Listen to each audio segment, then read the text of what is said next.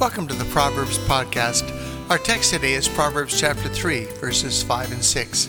Trust in the Lord with all your heart, and do not rely on your own understanding. In all your ways know him, and he will make your paths straight. There are a couple of recurring themes that we want to note as we continue in our study of the book of Proverbs. One of them is surrender. Unlike the perceptions of some, God is not arbitrary concerning salvation. He hasn't predetermined who will ultimately be saved. I mentioned previously that God desires all men to be saved and to come to the knowledge of the truth, as noted in 1 Timothy chapter 2 and verse 4. Moreover, as in Adam all die, even so in Christ all shall be made alive. 1 Corinthians chapter 15 verse 22. It is evident in these texts that provision has been made for everyone to partake of the pardon Jesus purchased as our atoning sacrifice on Calvary. In addition to this, the Father's commitment to our salvation is evidenced further in 2 Corinthians chapter 5 verse 19, which states that God was in Christ, reconciling the world to himself. A deeper look into Scripture leads to the truth that biblical predestination does not mandate some to be arbitrarily lost, while others are eternally secure, with no accountability regarding their life choices. We are not saved to do what we want, but rather what the Lord would want, in us and through us. He is not only to be our Savior, but also our Lord. Paul understood this truth. Note his comment in Colossians chapter 1, verses 21 and following.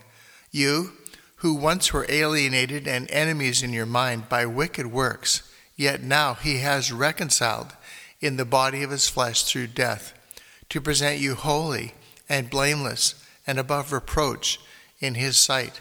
If indeed you continue in the faith, grounded and steadfast, and are not moved away from the hope of the gospel which you heard.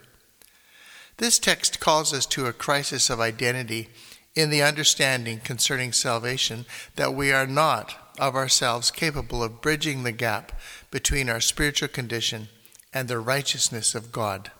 We, in Christ, are called to distrust self, recognize our dependence of him, in our full and complete reliance of his ability to save. Our confidence is to be totally rooted in our trust of the efficacy of the atoning sacrifice of Jesus, who died in our place, that we might be free of condemnation through faith in him alone. As committed Christians, we are to look only to Jesus for our salvation, for there is no other name under heaven given among men by which we must be saved. Acts chapter 4 and verse 12. The other recurring theme that we have alluded to today relates to our privilege to exercise choice freely. To surrender to Jesus or to continue in self-reliance apart from the intimacy of relationship he offers us is a decision that we individually must make, intentionally and decisively. It's a choice that we are to make daily. For myself, I can only trust the Lord implicitly as I come to know him personally and intimately through Bible study and prayer. Andrew Bennett, a British politician, is credited as saying, "The longest journey you will ever take is the 18 inches from your head to your heart." I have to say that statement resonates with me because to know God is more a matter of the heart than of the mind. It has more to do with character than mere intellectual pursuit. After all, compliance is not conversion. So trust in the Lord with all your heart and do not rely on your own understanding. In all your ways know him, and he will make your path straight. I'm Pastor Ron Nelson. Have a really great day.